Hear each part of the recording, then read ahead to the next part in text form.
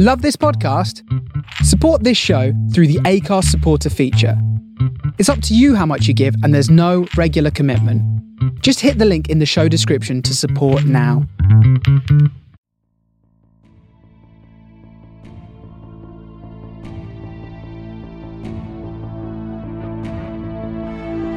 You're listening to SFP Now.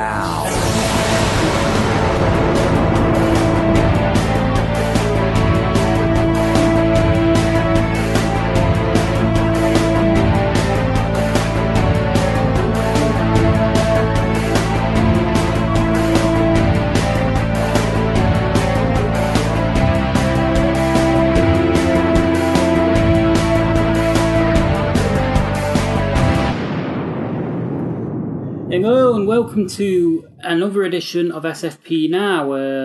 With me as always this month is Raisa, and we're obviously going to be talking about COVID-19 and how it's affecting some of the shows that we regularly cover.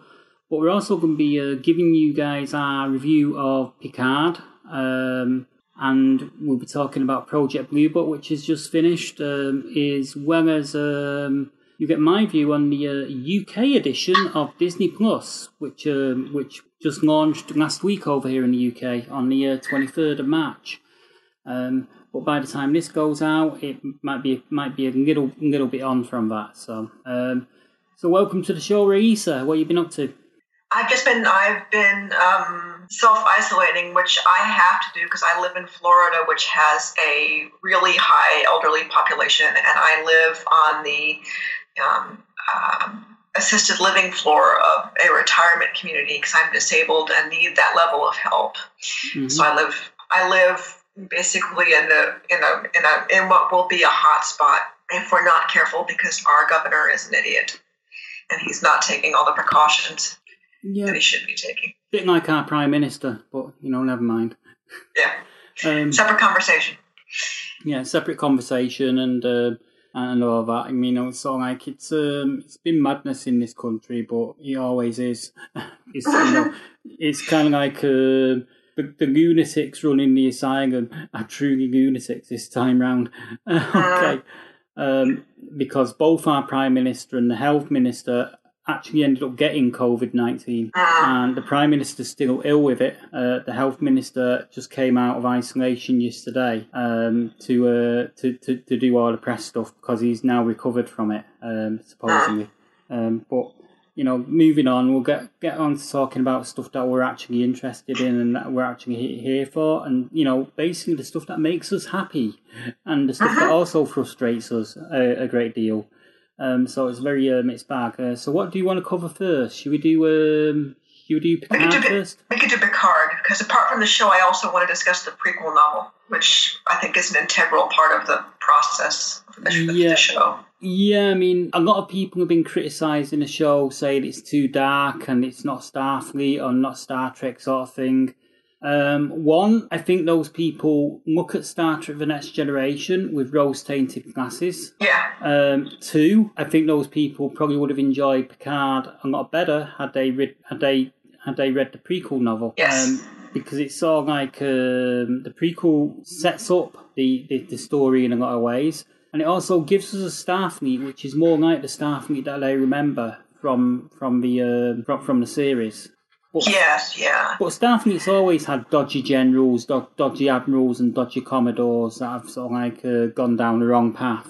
It's always, I mean it's a trope. So yeah, it's always been a trope in Star Trek. So a lot of people they didn't like the fact that the simps were banned, and Starfleet had gone sort of like kind of xenophobic when it came to simps and stuff like that. There are past instances of that. I mean, what about the eugenics wars back in the 1990s in terms of Star Trek? Yeah.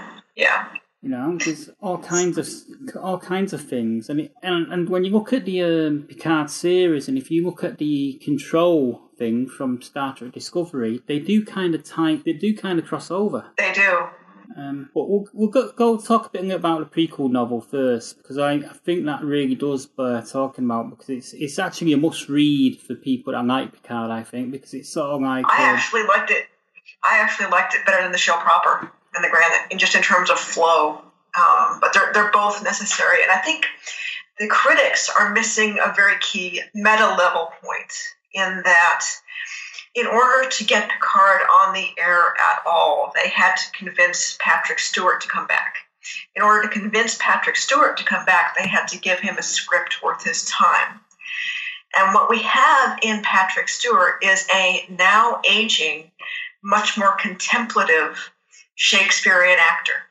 And so what they had to give him was a much more contemplative Shakespearean narrative. And if you look at it as Shakespearean narrative, the prequel novel is, if you think of it as Hamlet, the prequel novel is Hamlet. And then the series itself, because at the end of Hamlet, Hamlet is dying, everybody's dead, and Hamlet is dying, and he's saying to Horatio to absent himself from Felicity a while and tell his story. Well, the prequel novel is Hamlet, and the series proper is absenting themselves from Felicity a while to tell the story. So they come out of the tragedy. And so they're both structurally necessary. Yeah, and I felt that as well. But what I felt was good about the prequel novel was it sets up why the Simps were sort of like, it tells that story, but also tells the story of why Starfleet suddenly pulled their support away from Picard and the Romulan relocation project. Yeah, and the really sad thing, the tragedy part of it, is that all of the responses were warranted at the time. Everything was logical. It was just painful and logical. Yeah, and the thing where the TV series suffers is you don't get that explanation as to why Starfleet pulled their support away. It's not explained, and I think that's sort of like something that's something that's another thing. One of the main things. It's one of the main bones of contention with the critics. They're saying Starfleet would never pull their support away. Well, yeah, they would, given the circumstances that were laid out in the novel.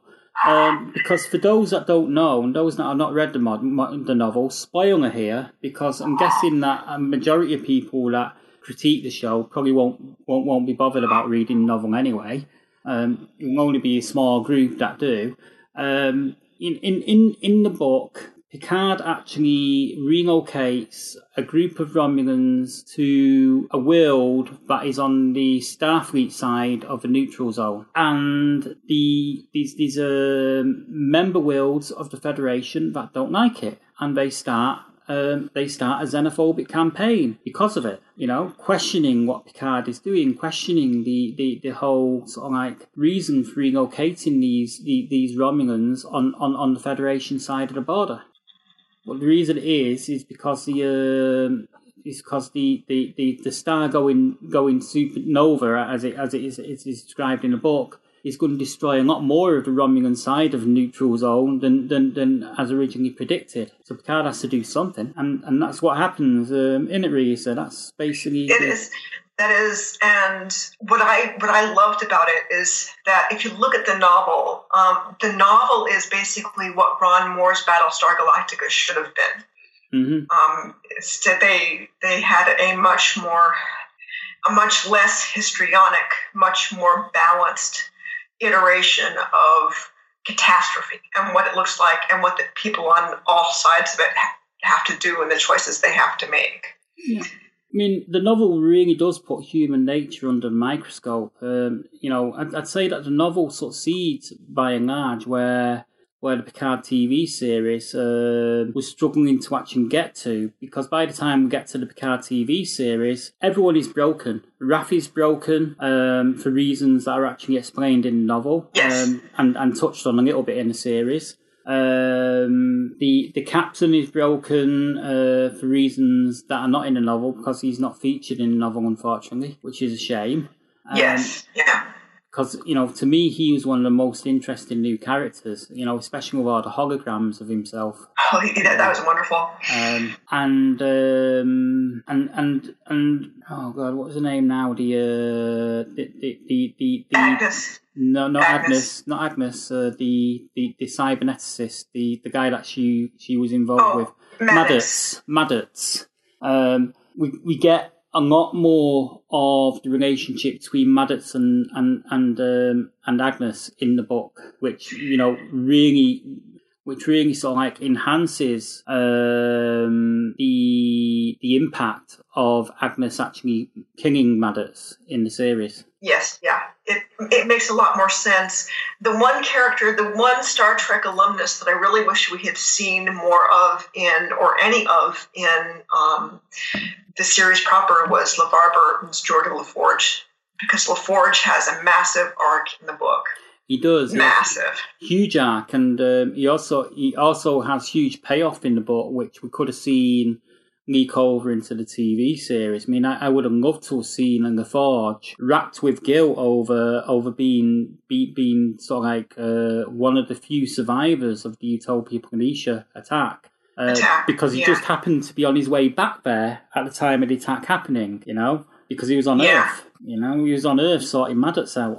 So, and it's one of those things where LeVar Burton can play that material, and he's frankly earned the right to play that material, and I hope that we see that at some point, because he could really deliver. I also really appreciated the portrait of Maddox, the fact that we sort of get a Frankenstein cyberneticist.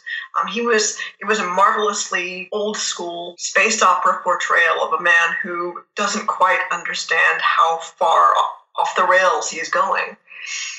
And I'm sorry so little of it made it into the show proper. It's unfortunate because, again, and not to blame Sir Patrick for any of this, because it's not his fault, but I think one of the side effects of him being older now is that he had to negotiate the number of episodes he was willing to do, because he's 79 going on 80, and I think that he had to have a long conversation with them about his energy levels now and the number of episodes he was willing to do as a lead actor on a show. And I think 10 episodes is probably what he negotiated. But the season could have probably been closer to 15, and it would have been a little better.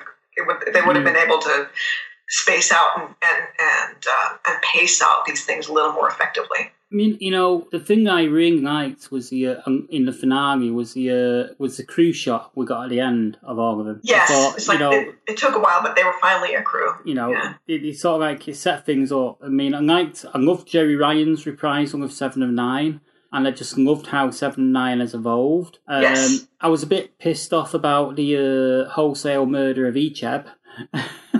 Yes, and the wholesale murder of Hugh. I kind of seen that one coming though. Yeah. Because Hugh's always been kind of a tragic character and a bit of a tragic hero. Yeah. So I kind of seen it coming with Hugh. With Icheb, it felt very gratuitous. Exploitive. Yeah, exploitive and gratuitous. What felt more so gratuitous about it was they didn't even get Manu Intiraymi to reprise the role. And he has a few things to say about that, because he was interviewed shortly after by a bunch of websites and vloggers, and apparently he thinks that something he said with regards to what's his name now, Kevin Spacey a few years back. May have impacted his career on Star Trek, because he's not done any Star Trek conventions because of something he said on Twitter with regard to Kevin Spacey, when Kevin Spacey was accused of sexually assaulting the guy that plays Stamets in Discovery.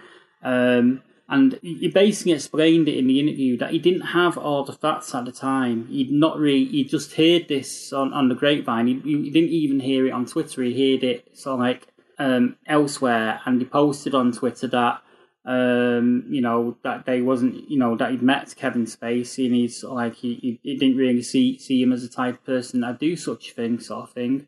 But then after the fact, after he posted that and got so much backlash from it, he did a bit of research and found out to the extent of the evidence that was against Kevin Spacey, and he posted a public apology to the guy that played Stamets, and the guy that played Stamets accepted the apology, you know, very gracefully and whatnot.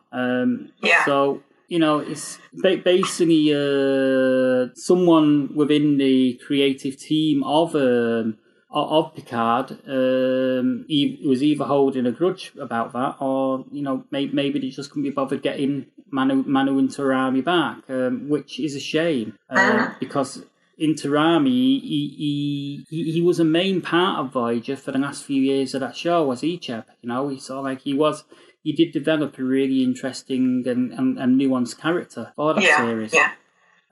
So it's tragedy that you know he wasn't able to reprise the role, even if it was for his death scene. No. The one thing I was curious about, though, is if you have read the book, my favorite subplot in the book was not featured in the season at all. It involved the Cambridge astronomers. I hated that subplot. I think it went on for way too long in the book. I adored it for one simple reason. It revealed that the supernova was artificially induced. True, but it kind of went on a little bit too long for my taste. You know, the back and forth between that and the scientist on Romulus. You know. I mean, they didn't even have visited Romulus to go to that scientist. They could have maybe just visited him once when his whole world falls apart and he dies and he chooses to stay on Romulus. True. It just sort of like that those chapters, and you know, with that kind of slowed the pace of the book down a little bit too much for my taste. True, but we don't know what they plan for season 2. It could be that one of the side effects of having Sir Patrick on is that they had to plan the series out to a greater extent beforehand, and so season 2 we'll delve into more of this stuff for all we know. I mean, so yeah. I mean, what they could do in season 2 is they could actually give Patrick Stewart an episode off and delve into the characterizations of some of the other characters, which, you know, quite frankly, probably need it. Yeah. You know, because Raffi's had a pretty good run on the series, but Rios, the captain, I think there's so much more of that character that we're not getting yet. Yeah. And I think that needs to be explored. But I think, what was your favourite episode of Picard, if you don't mind me asking? Oh, let's see. That would they all kind of blend. I think the finale was pretty epic in that it paid off all of the characterization, and that one scene between Picard and Data, even though it was sort of obvious, was also necessary, and the two of them acted it out wonderfully.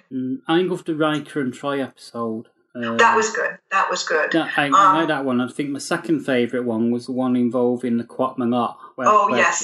We need more with them because they're wonderful. We also need more of his Romulan caregivers back on the back in the Vineyard.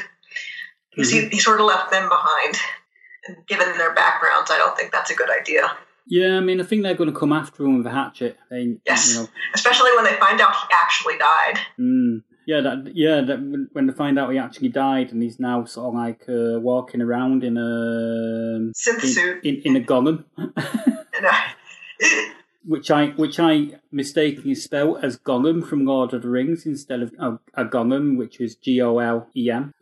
Because I'm an idiot. So, but you know, I soon corrected it. Someone commented, and I thought, oops, because I didn't intend to sort of misspell it. It just happened to be that thing. But it's taken from the Jewish legends, isn't it? Yeah. And I think it's actually great character realization, given that he was Locutus, given his connection to Data. It's great character realization. And it also works not only in terms of thematic realization for the series proper, but it's also, again, a meta acknowledgement. The fact that they didn't program him to be immortal is not only in keeping with the themes established on the show, but they're acknowledging at the meta level that they have an older star, and they have to be circumspect about, expectations in terms of the number of years that he can continue on. Picard is not going to run for 10 years.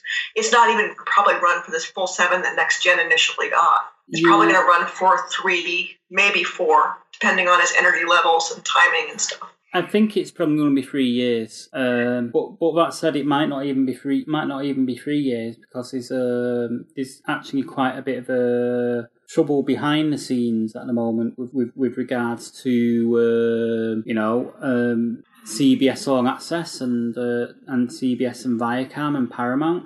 Yeah, not a shock. They've been wrangling for years now. So yeah, but the companies now all back together now under one roof, and apparently Paramount and Viacom do not like the fact that that Alex Kurtzman's company is in charge of production of Star Trek on television, and they want to take it over. Oh. And and basing Kurtzman's company spending way too much money on the series, as in he's gone over budget on everything that he's done.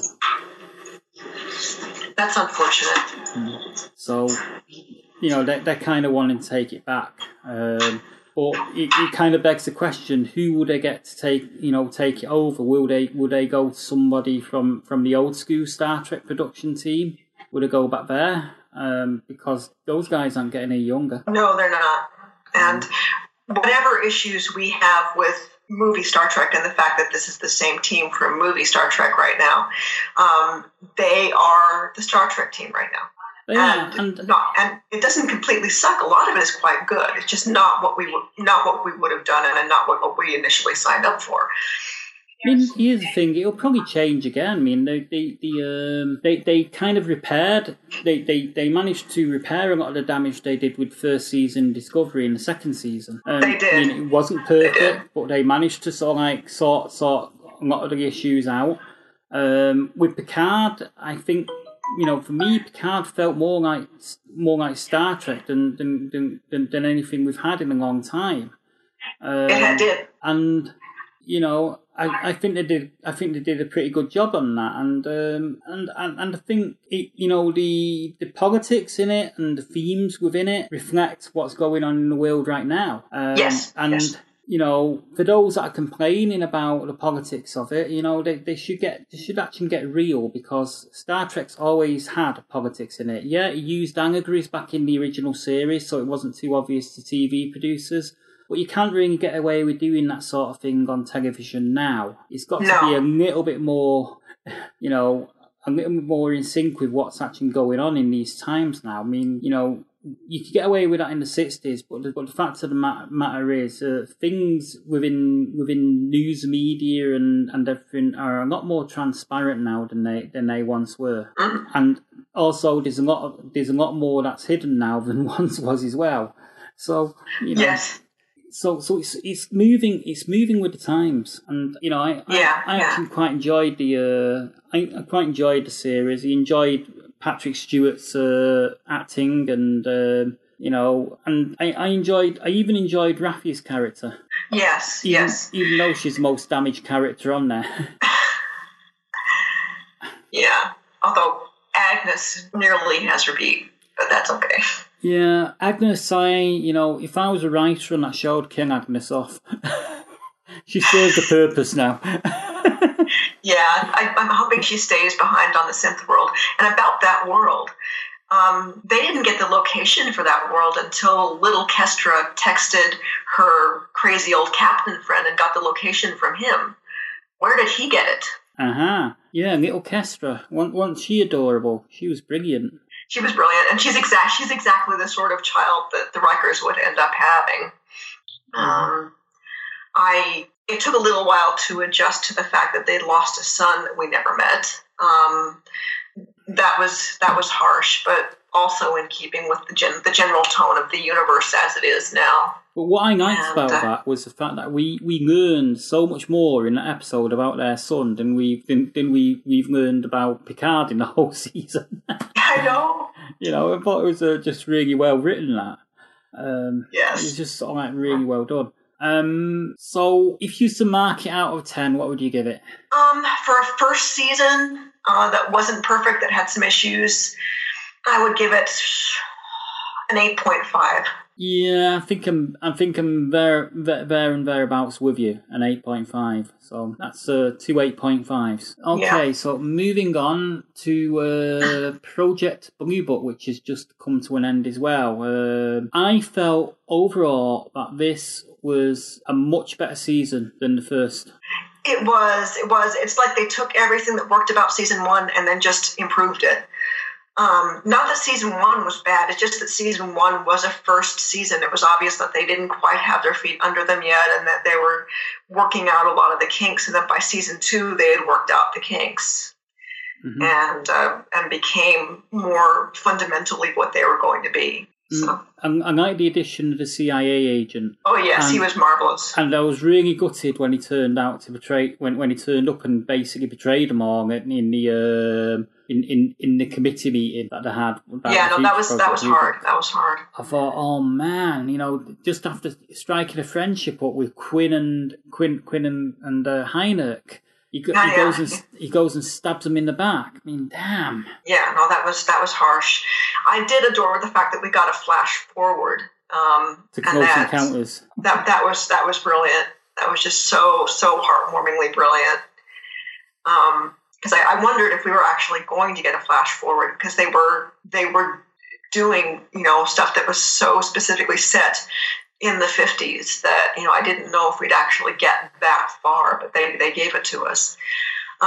Given now that Kennedy is such a big part of the narrative, I'm wondering if they're going to be brave enough to flash forward to 63 not. They might well do. I mean, it kind of given that Kennedy was involved in Project Blue Book in the capacity that he was, yes. It makes me wonder if that may be partly the reason that he ended up getting assassinated, because.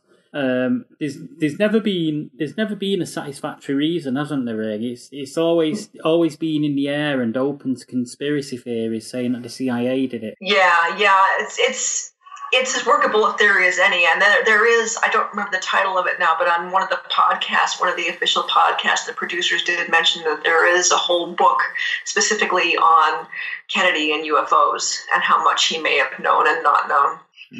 And he was the protege of the real-life Secretary of Defense who ended up committing suicide historically. The one whose analog got blown up in the car. Yeah, the one that was working with them in throughout most of the first season. There is a historical analog for that, and Kennedy was the protege of the real-life figure that figure was based on. So. They're within bounds with this storyline. It's just a question how far they're going to take it. Yeah, and we were left with quite a finale as well, wasn't we? With Quinn assumed dead. Yeah, no, that was. I did not see that coming. Because it's not a small thing to do those kinds of cliffhangers in contemporary television.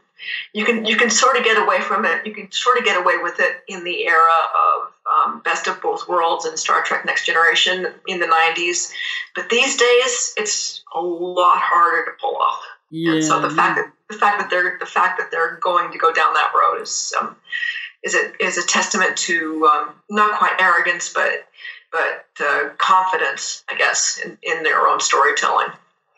Yeah, I just hope that they do get a third season. I don't know if one's been announced yet or not. No, it hasn't been announced. I think everything is up in the air with Corona, so I don't know. And even if it is announced, it's not going to start filming right away because they've got to get out of quarantine first. Which realistically, regardless of what Trump decides to do, realistically, we're probably going to be in quarantine till June. Yeah, I mean, I think June at the earliest. Yeah, and that's not even allowing for a resurgence of the virus in the fall when it hits us again. because there's usually a second wave. So so it's going to be a while. We kind of have to hope that there isn't a second wave. Or that if there is, they found a vaccine by that time that can sort of sort it. But it's just it's crazy, everything that's been stopped and that. But I got to admit, I did love the way that Project Blue Book ended the season. It was a brilliant cliffhanger. It spoke to not only the UFO mythology, but also just the character development of these guys. I also really appreciated the fact that one of the things we talked about in season 1 was that the Susie storyline had a shelf life. Yep. That they couldn't drag that out indefinitely, and the writers were smart enough to realize that. Yeah, they didn't give her too much to do this season, really. They kind of she had more happening in the first season than she did in this season. That's true. By the same token, they've decided to keep her on because they saw how effectively she interacted with the generals, and they liked those performances and they liked those dynamics. So they've decided to keep her on in some capacity for season 3, so we can have more of that. Well, Ksenia Solo is just a wicked actress. She's brilliant. She's brilliant. There's no doubt about it. She was bringing it in Lost Scale, and she's fantastic in this. And then if you've got Michael Harney and Neil McDonough as the generals, like, my God. So, and thank you, they finally gave the generals more to do, because they've got Neil McDonough and Michael Harney, and these are actors who've been kicking around for a minute or two, and frankly deserve some screen time. They did a lot of stuff, a lot of world building, a lot of character building. Mimi got some really cool stuff to do. We got some more stuff on the Men in Black. We actually have a name for the Ian Tracy character. Yeah, William. That could be. They set up a lot of stuff, so I'm just really hoping that they give us a season 3. I mean, it's funny with that Ian Tracy character, because I was watching it and I was like, where do I recognise him from? Where have I seen him before? I've seen him in stuff before. Where have I seen him before? And then it snagged Sanctuary. Oh, right. And the only reason it snagged was Sanctuary is because I rewatched Sanctuary late last year. You remember me talking about? I rewatched the whole series of it last year. Oh, wow. Because I had it on Thing, and the only reason it kicked in was this season when I watched Project Blue Book, and I thought that's the guy out of Sanctuary, and I checked on the IMDb, and lo and behold, it was same guy. Mm-hmm. Yeah. And I thought, damn, he's hardly aged. But yeah, I've enjoyed the heck out of the series. So I'm actually glad I chose to add it to the watch list this series. I was going to wait a while before revisiting it because I found the first series pacing wise a little bit hit and miss. Yeah, that was just them getting the kinks out, which they did. But the relationship between Quinn and Hynek's developed quite nicely. Yes. I like the fact that they actually do respect each other now, and and the fact that Hynek sort of turned up, at Quinn saying, "Hey, fancy one last adventure?" I think that was probably my favorite episode. In that you really saw the camaraderie, and you really got a sense of what the Cold War felt like on the ground, in that stage of the Cold War, because we came of age toward the end of it, and we got the glasnost era, when Mikhail Gorbachev was doing all of his stuff, but these folks were operating, in the heart of it, and it was a different thing. And so to actually have that episode where you have them face off over what could be an actual nuke, there's a lot more weight to it. Yeah, I mean, I'm wondering if they're gonna do the Cuban Missile Crisis. They could. They would have to flash forward to 62, isn't it? Yeah, they would have to flash forward. But if they found a reason to flash forward, if they found a story that linked the two properly, they could do it. They could absolutely do it. Was it 62? I'm not sure. Yeah, I think it was 62. Yeah, it was. Yeah, it was his last big crisis before his shooting on assassination. Yeah, which was what, the 23rd of November 1963. During 1963. Yeah. If they do flash forward, they're going to have to do it very carefully.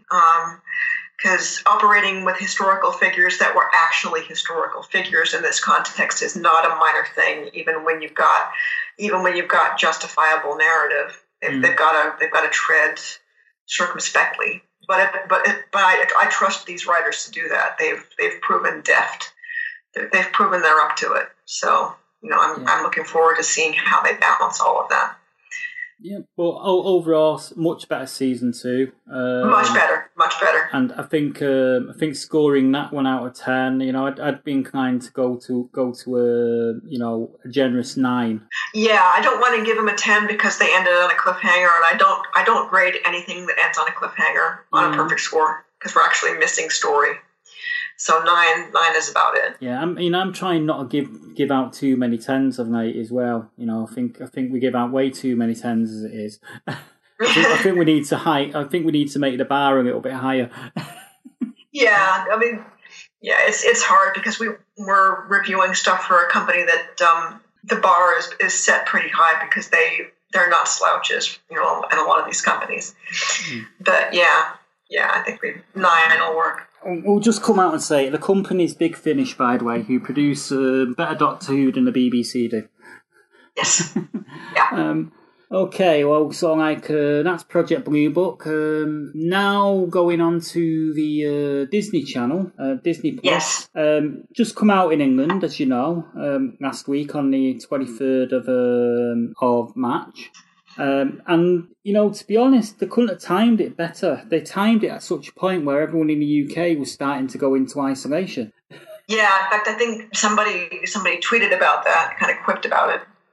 I, by and large, am really enjoying it. I've been watching bits and pieces on it since getting it last week. The only thing I'm really disappointed about was the fact that they didn't put all of Mandalorian on there and all of Clone Wars thus far.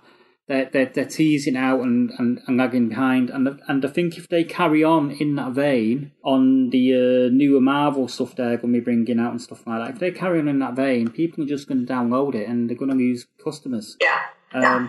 But other than that, the content's good. They've got Neil deGrasse Tyson's Into the Cosmos on there, which I've been watching. Yeah, that's good. Excellent. But it seems like it's similar to the one that was on Netflix. I think it's the same one, but they may have added bits to it and more to it, sort of thing. But it's a bit confusing because I looked it up on IMDb and apparently it was made this year.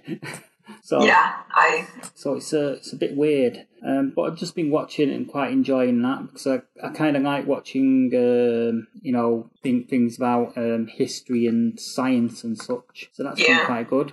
Obviously there's a Mandalorian and stuff like that, but I've also been enjoying rewatching Agent Carter. Yes. The Agents of S.H.I.E.L.D. spin-off from Captain America. Yeah. And they've got all those shows on there. They've got all of Agent Carter on there. They've got all of Agents of S.H.I.E.L.D. so far, and they also have all of the Inhumans. That was an unfortunate series.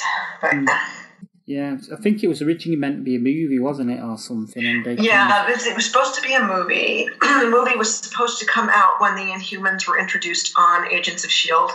They were supposed to tie together, and then the movie got pushed back, which caused some various problems, and then they ended up putting a lot of it in the Inhumans series.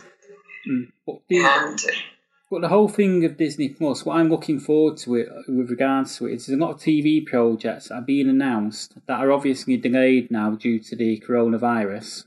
Basically the entire slate. Yeah, basically the entire slate, as you say. They have the Obi-Wan series who they just found a new writer for. So that's sort of one. They were talking about a Cassian Andor series as a spin-off from Rogue One, prequel to Rogue One, because it would have talked about Cassian Andor before he met with his doom. And today, in fact, in the last couple of days, it's come out that they're looking at doing a solo series for the X-Men. Oh. Now that they've got the rights to the X-Men back, they're looking to do TV series on Disney Plus. But one that you might not know about, I think he actually did send you a tweet about it the other night, and it's been in development for quite a while. And it's a series rebooting the Mighty Ducks with Emilio Estevez returning as Coach Bombay. That'll be fun. Mm-hmm. It's a different storyline. It's set after the films, so it's kind of like soft reboot, soft continuation, I think. So don't allow for the original lineup to sort of like come back in, I should imagine. But the fact of the matter is, on IMDb, Emilio Estevez is listed as Coach Bombay in the cast for it, so he's back. That'll work. So I'm quite looking forward to that, because I love those Mighty Duck movies. So like in my early 20s at the time when they came out, so still a big enough kid to enjoy them. You know. So yeah. And guess what I watched this week? The entire Mighty Ducks trilogy. the entire Mighty Ducks trilogy. Because I've had a bit more time this week, because obviously there's not been as much coming out to review. So I thought I'd take advantage of a little time. So I watched the Mighty Ducks trilogy. Oh, I've been watching the original Mission Impossible on CBS All Access. So with Leonard Nimoy. Yeah, actually, I haven't got up to his season yet. I'm still on season 1. Yeah, I think he came into it in season 2, didn't he? When after Star Trek was cancelled. Yeah.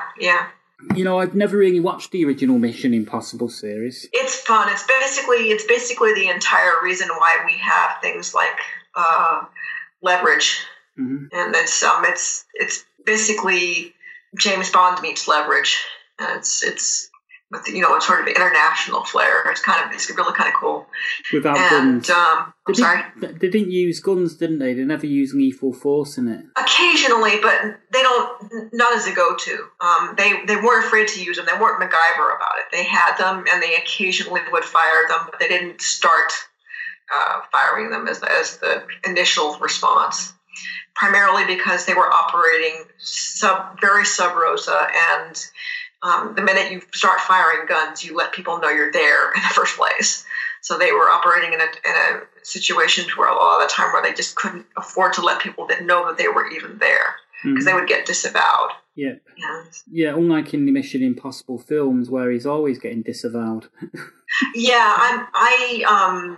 I gave up on the Mission Impossible films after the first one because Jon Voight played an evil version of Peter Graves Phelps, and I'm like, if you're gonna make Peter Graves' character evil, I don't want to even know about you. Goodbye. So that's where it probably helped me that I wasn't that invested in the original show, because I actually quite enjoyed the films. I won't lie, the films are actually quite funny because he's always getting disavowed. Yeah. So you kind of like sat there thinking, how many times is this guy going to get disavowed? Yeah. When's he going to get disavowed? Oh, first 5 minutes, there you go. So they're quite predictable, but they're funny. They're just popcorn movies at the end of the day. Yeah. Well, the series was a popcorn series at the end of the day. So, but a lot of Star Trek actors in it. I saw Mark Leonard, who played Sarek, was in a supporting role for one episode. George Takei was a guest star agent in another episode. I think they basically had the same casting agency between the two shows. So I think the other thing is they were both filmed on Desilu Studios. That too. You had a lot of crossover, and as a result, the original Mission Impossible comes off as genre adjacent because it's just sort of Star Trek infused. Yeah, I mean, missed opportunity or what? They could have done a Star Trek Mission Impossible crossover. I'm actually surprised we haven't seen a comic to that effect. I might actually read it if they do. It wouldn't surprise me if someone from Dynamite thinks, let's do this. Yeah, they could. With all of the time travel that the original Star Trek did, it's feasible. Mm-hmm. But yeah. I mean, I watch my Mighty Duck movies, you watch your Mission Impossible things, makes me wonder what's next. But a bit of interesting news has come out. Do you remember Life on Mars, the British version? Yes, yeah. apparently there's a rumour going around that they're going to revive it. Oh. So it could well be coming back. I don't know how, but it could well be coming back. So, and Ben, who's the new writer, one of the new writers on Sci-Fi Pulse, he says, Bagsy, I'm doing this, and I go, fine, you can do it. So there's that to look forward to if it happens, if we ever get out of quarantine. Yeah. But it's sort of like, it's interesting, it's sort of like, we talked about this COVID-19 thing a little bit, but it's actually had an effect on Flash and the regular DC shows. Yeah, and in fact, I tweeted you an article that discussed the schedule. This coming week, we get the return of Nancy Drew on Wednesday. In and around that, we get Batwoman and Supergirl reruns on Sunday. And then starting Tuesday, they're going to re-air the Crisis 5-parter again. Are they? Yes. Damn. So like, I don't think I'm ready to re-watch that yet. I think I need about at least a year. Yeah, I've gotten so invested in the changes, I'm not ready to go backwards. Yeah. I mean, I think I think this break in the schedule is it's an ideal time for them to actually show a few older shows. To re-show a few older shows, a few unappreciated gems. Like the original Flash. Yeah. You can just bring back Flash 91. It was only a single season or thereabouts, and it's just long enough for, if they aired it weekly, it would be just long enough for the quarantine period. Yeah, and it didn't have any complicated series arcs either. So sort of like people can become as invested in it as they want to be, without feeling a need to watch every episode. Yeah, and then they could get John Wesley Shipp to provide some online commentary from his home or wherever he's quarantining right now. Yeah, they could maybe have a post-Flash discussion show where they have where they invite guest stars from the show back and discuss the makings of the episode and give the fans the DVD extras that never came with the DVD. Yeah, that would work. And they don't even need to be in the same studio. You can just do it remotely from whatever location they're at. Yeah. So like, and they should repeat all of Warehouse 13. Yes. There's all sorts of stuff that they could just repeat while a lot of the shows are on the enforced hiatus. I mean, like, I'd like to see the animated series of Planet of the Apes get shown again. That'd be fun. Yeah. Okay, well, is there anything else we should be discussing? Have we covered a lot, do you think? I think we've covered a lot, yeah. Okay, well, with that, that brings to an end another episode of SFP Now. Hopefully we'll be back at you again next month with an update and things. So it might be more news-orientated about things in development than it is about actual TV shows that are actually airing, because it's sort of like, as everyone's aware, stuff's in the air at the moment, and we're not going to be getting back to normal until some time, I don't think. No, in fact, realistically, even if the quarantine is over by June or mid-July, that doesn't mean that the shows are automatically going to come back, because they've got to ramp back up. It's a whole process with like hundreds of people and equipment and locations and all of that stuff. So it's probably going to be at least a year before we see anything like a normal season again. Mm-hmm. Okay, well, on that sad, unfortunate note, I bid adieu for a while, and we'll be back at you again next month. Bye!